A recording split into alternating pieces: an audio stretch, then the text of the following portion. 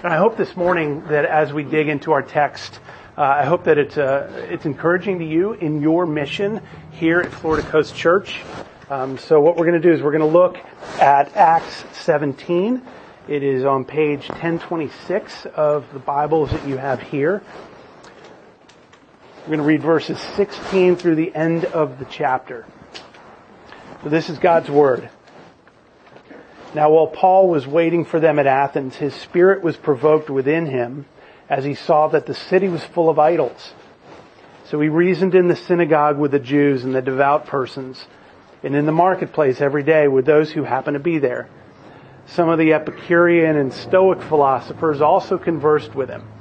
And some said, "What does this babbler wish to say?" Others said, "He seems to be a preacher of foreign divinities because he was preaching Jesus and the resurrection." And they took him and brought him to the Areopagus, saying, "May we know what this new teaching is that you're presenting? For you bring some strange things to our ears. We wish to know, therefore, what these things mean." Now all the Athenians and the foreigners who lived there would spend their time in nothing except telling or hearing something new. So Paul, standing in the midst of the Areopagus, said, "Men of Athens, I perceive that in every way you're very religious. For as I passed along and observed the objects of your worship, I found also an altar with this inscription, 'To the unknown God.' What therefore you worship is unknown. This I proclaim to you. The God who made the world and everything in it, being Lord of heaven and earth, does not live in temples made by man, nor is he served by human hands as though he needed anything, since he himself gives to all mankind life and breath and everything. And he made from one man every nation of mankind to live on all the face of the earth, having determined allotted periods and the boundaries of their dwelling place, that they should seek God and perhaps feel their way towards him and find him. Yet he's actually not far from each one of us. For in him we live and move and have our being. Even as some of your own poets have said, for we indeed are his offspring. Being then God's offspring, we ought not to think that the divine being is like gold or silver or stone, an image formed by the art and imagination of man. The times of ignorance God overlooked, but now he commands all people everywhere to repent, because he has fixed a day on which he will judge the world in righteousness by a man whom he has appointed. And of this he has given assurance to all by raising him from the dead." Now when they heard of the resurrection from the dead, some mocked, but others said, We'll hear you again about this." So Paul went out from their midst, but some men joined him and believed. Among them were also Dionysius the Areopagus, and a woman named Damaris, and others with them. Let's pray together. Our Father, we hear your word read, and we ask that as we just sang together, we ask that you would speak, O Lord.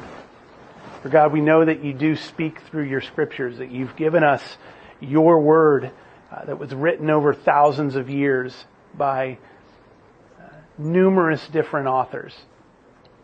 And yet these different authored stories, these different accounts, these poems, these narratives, these wisdom references, they all come together in such a way to tell the story of Jesus, who will come once again to restore the earth, the one who will come to be the perfect judge, as Paul taught in Athens. So God, this morning, as we hear your word proclaimed, we ask that you would change us, that you wouldn't leave us where we are, that no matter where we happen to come from, what we brought in this morning, that you would speak to us directly. That's our prayer. We pray it in Jesus' name. Amen. Well, as we just read in Acts 17, we see that what we're doing is we're looking at a story of Paul speaking at Mars Hill in Athens. And what we're going to look at specifically is the way that it should inform the way that we do ministry in general, as well as the way that we do ministry in particular. And it's going to look different from town to town. It's going to look different from culture to culture. It's going to look different here at Florida Coast Church than it does in other churches. And what we're going to do is we're going to see what happens as we read in Acts 17. And we're going to read it, or as we just read it, we're going to look at what's going on. And first thing we notice is that Paul gets to Athens. He gets ahead of Timothy and Silas. He had been ministering in a town called Berea, and they faced some trouble that was there. And so the leaders of the church in Berea essentially sent Paul away. They sent Paul to get out of trouble, and that's a nice way of saying it. They sent Paul away, and he gets to Athens. They sent him far away. He gets to Athens and he waits. He waits for Timothy and he waits for Silas. And as he's waiting, he doesn't just play the tourist. He doesn't just hang out. He doesn't do anything like that. What he does is he actually starts to walk around the city, and he acts like a missionary does. In fact, he acts the way that God has called all of us to act, to learn the culture of the city in which God has placed us. To learn how people think, to learn how people breathe, to learn how people eat, to learn how people interact with one another, to learn what people believe.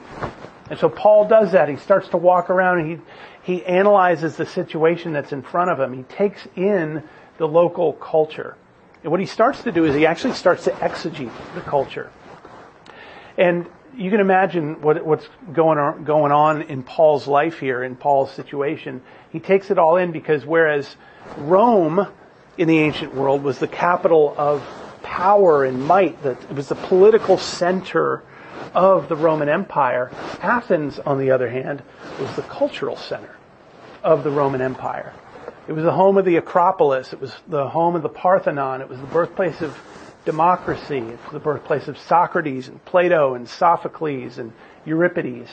And it's here in this cultural center of Athens, according to verse 16, that our text tells us that Paul was greatly distressed to see that the city was filled with idols. It's filled with idols. We may think that we're a modern people, so we don't deal with idol worship, right? We think that that's what those primitive people did thousands of years ago or thousands of miles away from us. But we are civilized Americans, so we don't deal with idols. We don't worship idols.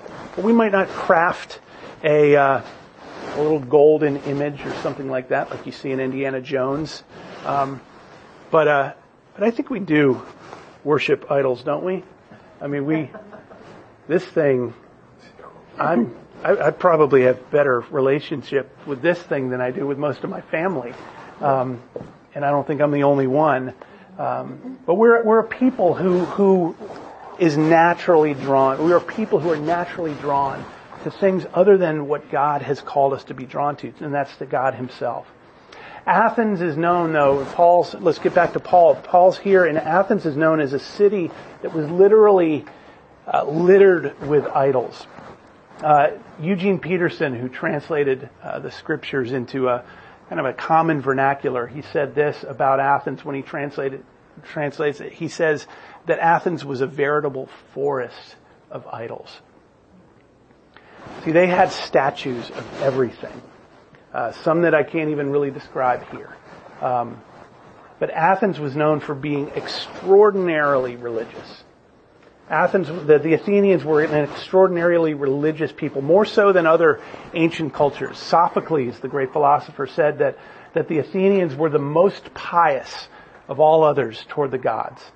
Josephus, the great Roman historian, said that the Athenians were the most pious of all the Greeks. Epimenides said that it was easier to find a god than a man in Athens. Or it's like Sam Lamerson from Knox Seminary describes Alabama. He says that there are actually more Baptists there than people. I apologize to my Baptist brothers and sisters for that one, but it was a funny joke. I had to go for it. But this really bothered Paul. It bothered him because he saw a people who were really, really spiritual. They were very aware that there was something out there. there was something else out there other than just me, myself, or us. That there was something greater, something transcendent, something above and beyond them. The Athenians knew this.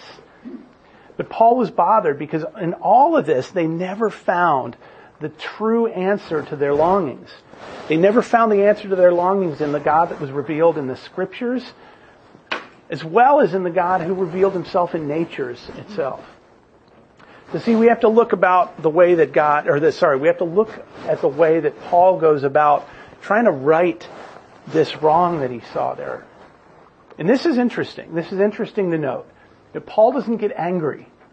Paul's the outsider, right? Paul's the outsider. He comes to Athens. And he doesn't get angry when he says it. He gets distressed. He gets distressed, but he doesn't get angry and start to demolish all these idols. He doesn't organize a boycott of all the Athenian businesses for their idol worship. He doesn't get a bumper sticker that says, "My God is better than your idols," or anything like that. And notice if you're familiar with the Old Testament, the way that God has revealed himself before Jesus was born, in Deuteronomy 7, there's this interesting passage here that Moses brings to the people who've been taken out of slavery in Egypt. He says this. He says, "When the Lord your God brings you into the promised land, that you're entering to possess and drives out before you many nations, this is what you're to do to them. Break down their altars, smash their sacred stones, cut down their Asherah poles, and burn their idols in the fire. For you are a people holy to the Lord. The Lord your God has chosen you out of all the peoples of the face of the earth to be his people, his treasured possession." It's very different. It's very different than what Paul's doing here. See, these are a people that God is prepared to bring into this land to drive out what's going on. Paul comes in as the outsider who comes to bring good news. He realizes that some of these efforts, the bumper sticker or the boycott or demolishing these idols will be, they'll be futile at best. And he realizes that he's in the minority of the culture. He's the minority in the culture that's ignorant about what they're doing. And that's interesting because it's not unlike the situation that we face today. It's not unlike our culture here in South Florida. See, people are very spiritual. They just find it in all different kinds of places, whether in a yoga class or I was just coming up Federal Highway here before I turned onto Atlantic, and there was some sort of this spiritual energy healing sign that you've seen in the building. I see lots of heads nodding like, yeah, I've seen that too. I've seen it so many times I don't even notice it anymore. People are very spiritual. They look for spirituality everywhere. I read an interview with a guy named Anton Newcomb. He's the lead singer for a band called the Brian Jonestown Massacre. Forgive the name, but he describes himself as spiritual but not religious. He says that God is my girlfriend. So he claims some sort of intimate relationship with God, but it's this spiritual kind of relationship. Or you might have noticed this magazine that you can find in restaurants and stores around town for free. It's one of these magazines they give away called Being Magazine. It's this spiritual New Age magazine that you see all over town. I don't know if you see it up here in Pompano, but we definitely see it in Fort Lauderdale. And what we see is, at least here in South Florida, there seem to be like two different cultures, almost kind of doing this, going past one another. There's a traditional, moral, Christianized, conservative culture. And then there's a culture that's really, frankly, completely unaware of the church, or maybe hostile to the church, but I'd say more just disinterested or unaware of the church, post-Christian. Leslie Newbigin was this great British Presbyterian missionary in the 50s. And Newbigin left the UK to be a missionary in India around 1950. He was the author of books called The Open Secret, Gospel in a Pluralistic Society. Great books. They're books you ought to read.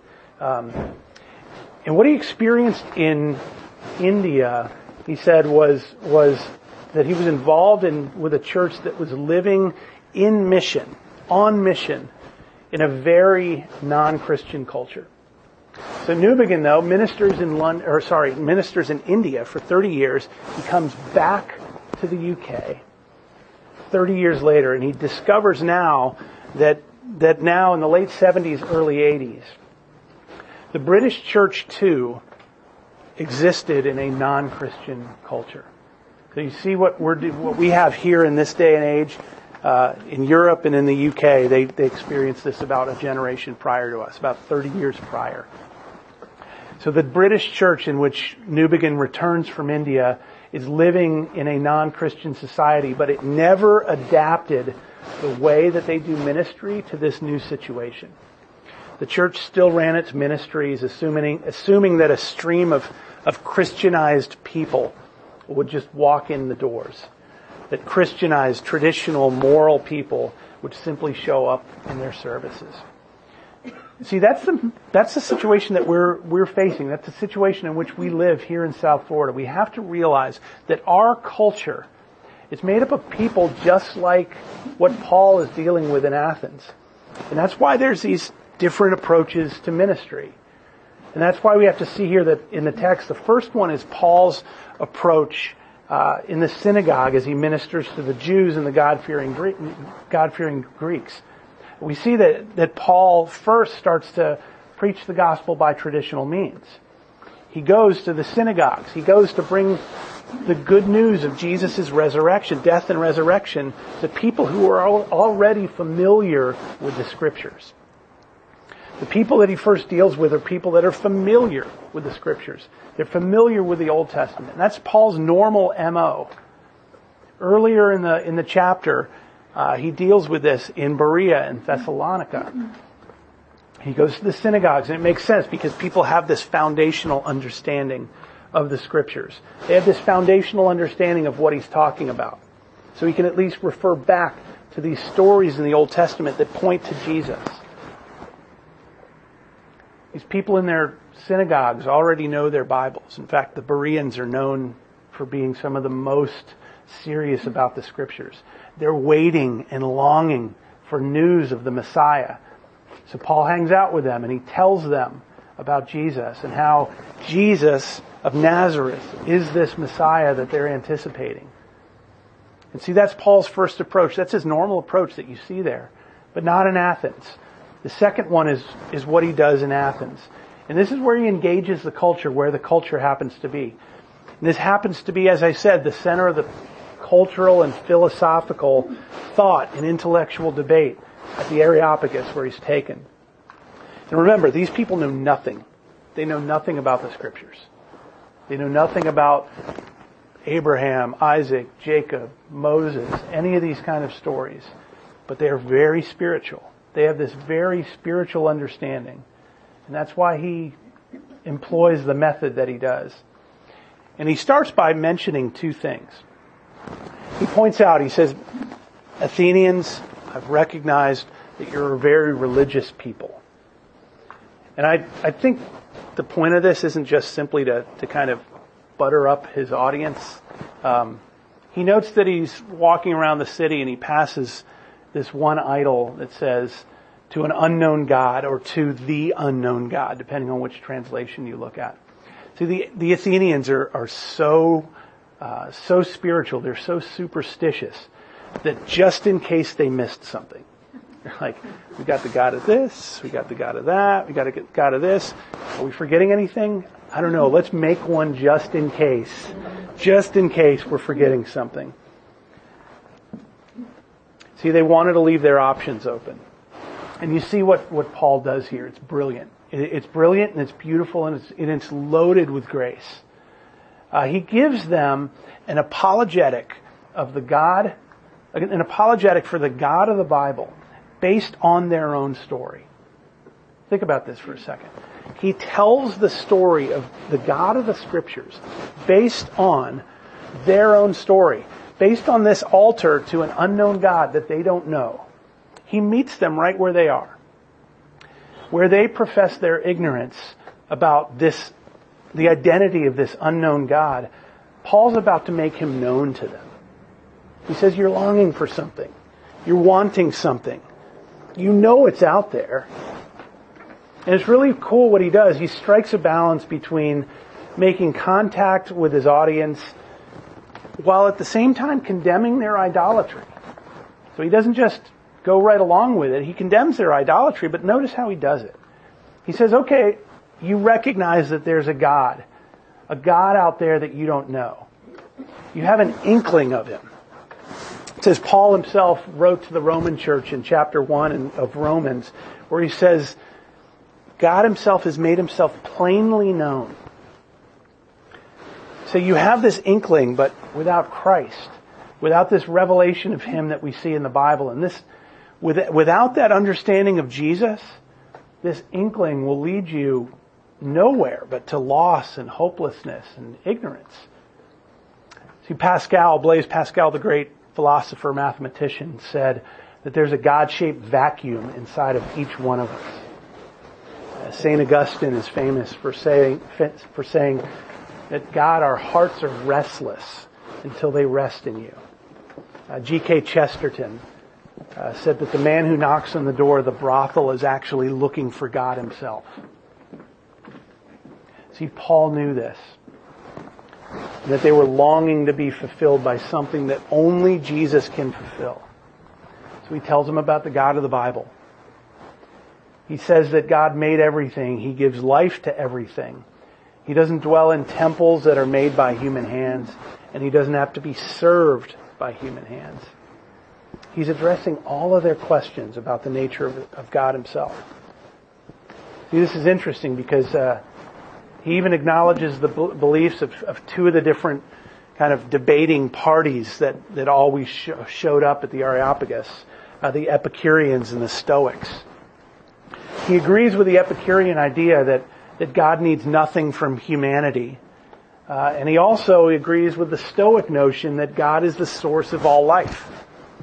So he recognizes inklings of truth in their teaching. And then he uses this to explain who God is, and then he makes his points of contact. And this might be one of my favorite parts of this passage in verse 28.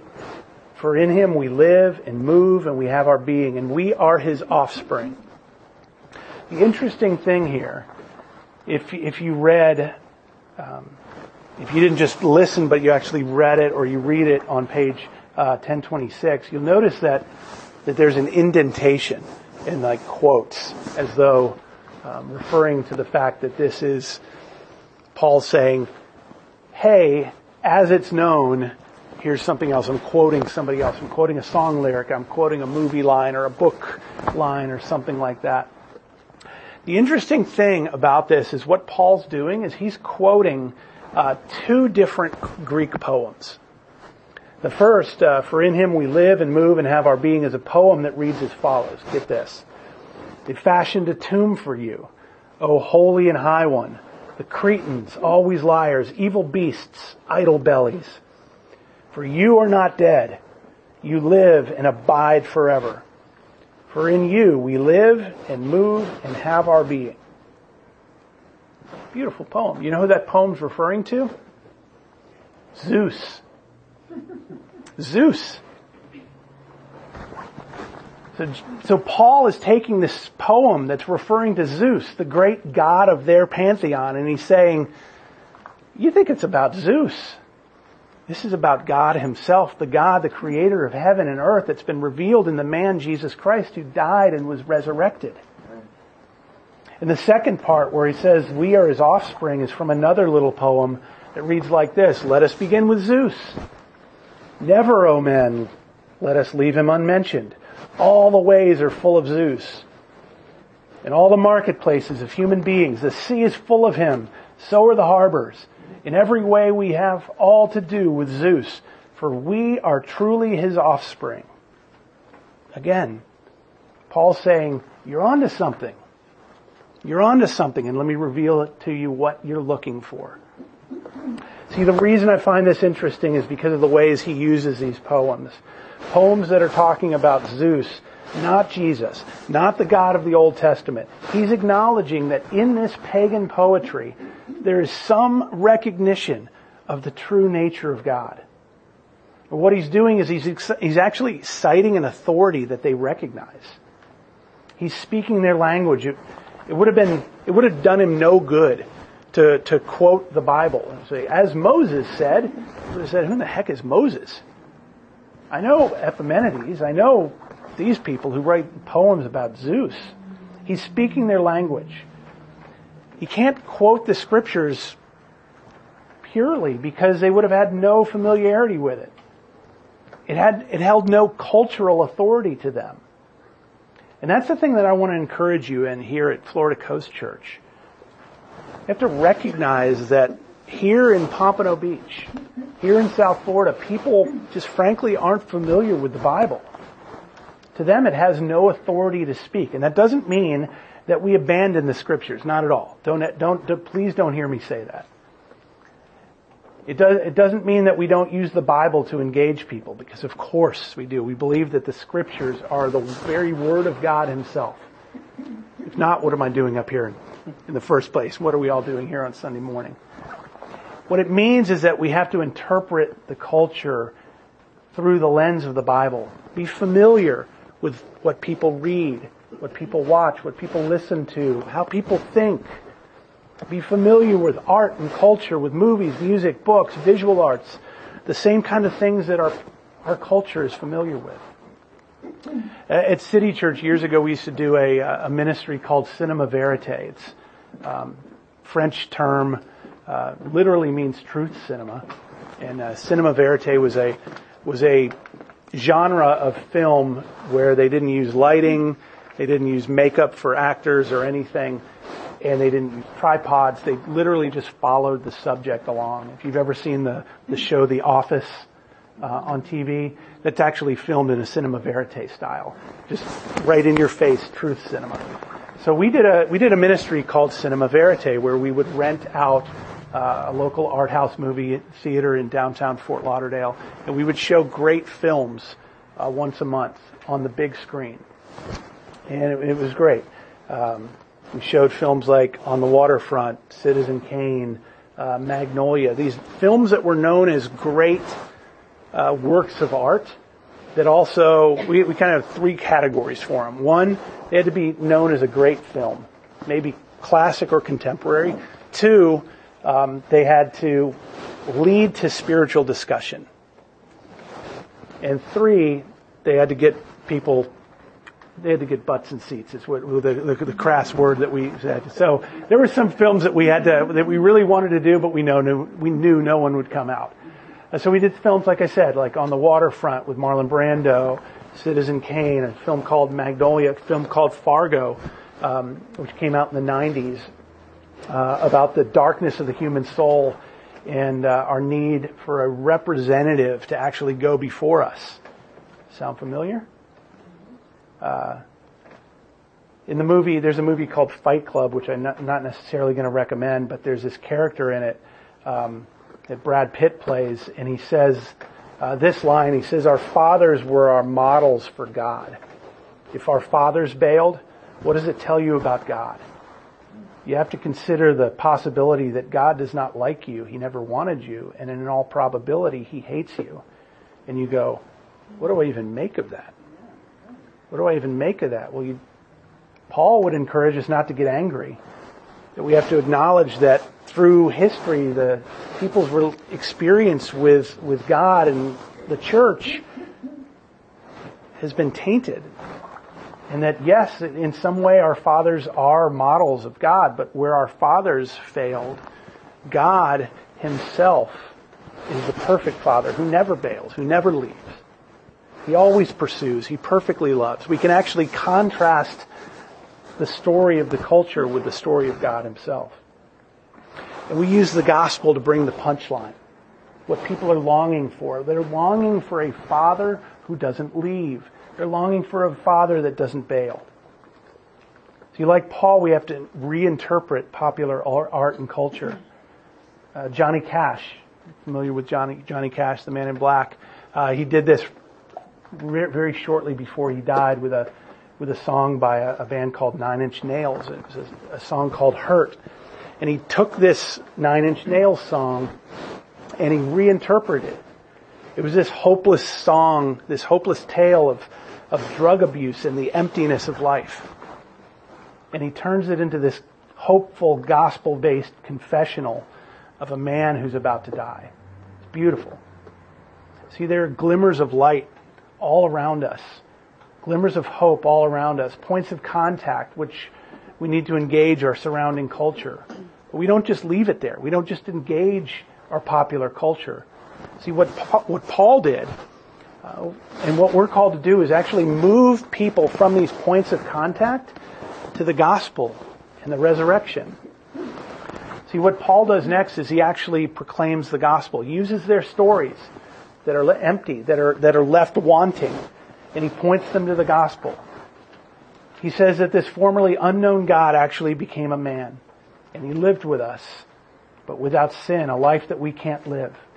And then he died an excruciating death on the cross, a death in which each of us deserve. And he was placed in a grave.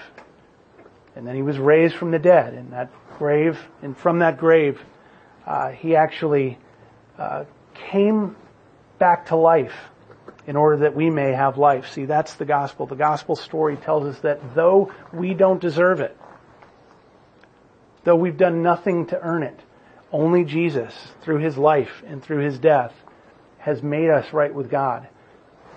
And when we do that, when we take those popular stories, engage them with the gospel and point them to the gospel, we're going to have the same kind of things happen. Florida Coast Church, you're going to have the same kind of things happen that Paul saw. Some people are going to sneer. Some people are going to doubt. There's also some who will believe. And that's our hope. Our hope is that God is the God who pursues. We have these points of contact everywhere. And God makes contact with us to begin with. So Florida Coast Church, it's been a privilege and an honor to be able to be with you this morning. It's been fun. I enjoy these church planting days. I enjoy watching and worshiping with younger church plants. So it's been an honor. Thank you. Pray with me if you would. Our Father and our God, we thank you ultimately for Jesus. We thank you that though we think we have it all together, we think we know the answers, we know what we're looking for, and your scriptures tell us that we can't find that on our own. But God, we thank you that you yourself are a God who pursues us. You're a God who chases after us. You're a God who sends people to proclaim this message of hope and healing and resurrection and grace to a life in a world that's looking everywhere else. God, we pray that as we hear this story, as we engage with the story of Paul and Athens, that it would encourage us here. That my prayer is that it would encourage those here at Florida Coast Church to see what they're doing as important for the role of the church. God, that's my prayer. In Jesus' name, amen.